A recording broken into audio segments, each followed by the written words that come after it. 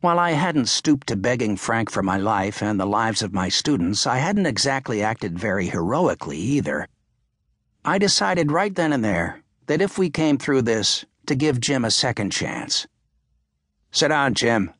I got up, stepping between Vukovic and Jim. "Sit down," I repeated, actually shoving Jim away. "Go sit next to Renee." I took a few tentative steps toward Vukovic.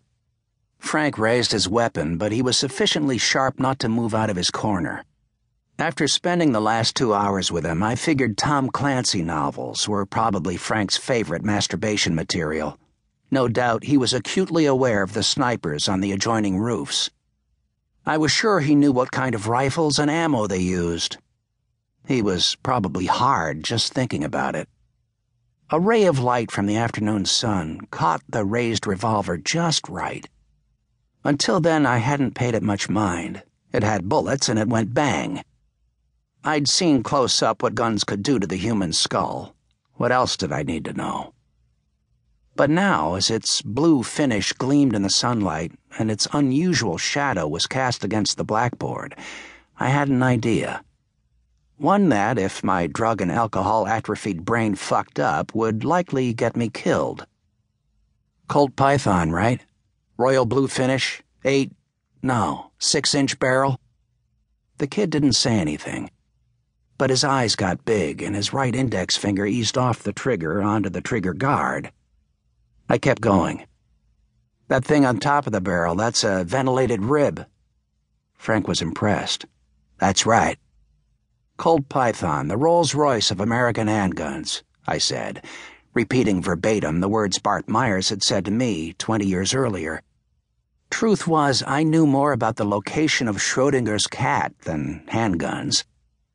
Let's just say that since the day I found my father, I hadn't been especially keen on guns. That was until I needed to write about them. I had outlined a chapter in my second novel, Flashing Pandora, where my tragically cool futures-trading prince Kant Huxley and the eponymous Pandora are confronted outside CBGB by the gun-toting Harper Marx, one of Huxley's ruined partners. Kant Huxley and Harper Marx, indeed. Christ, I used to think I was so fucking witty. Could I have been any more pretentious? I heard Joe Heller thought I was a schmuck for riffing on what he'd done with names in Catch-22. He was right.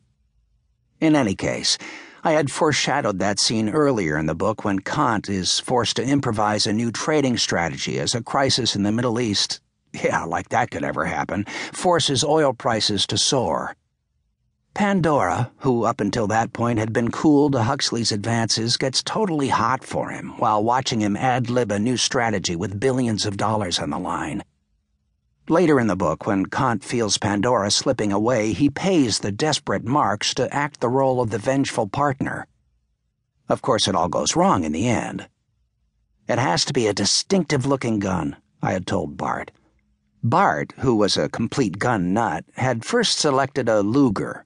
"Behold," he said, carefully removing the Luger from its original packaging, handling it as delicately as a slippery newborn. He laid it across the palms of his white gloves. Fine German craftsmanship and machining, an intricate firing mechanism beautifully balanced, and its shape. Kipster, there are few things on this earth as immediately recognizable simply by its shape than a Luger. "No, Bart. I want something brutal and American, the firearms equivalent of a muscle car.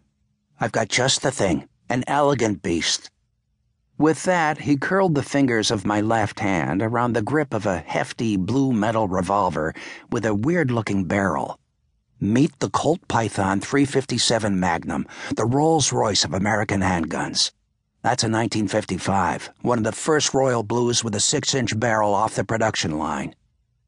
Now, as I stood across the classroom from Vukovic, I struggled to remember what else Bart had taught me that day nearly 3 decades back, and how I had used it in the book.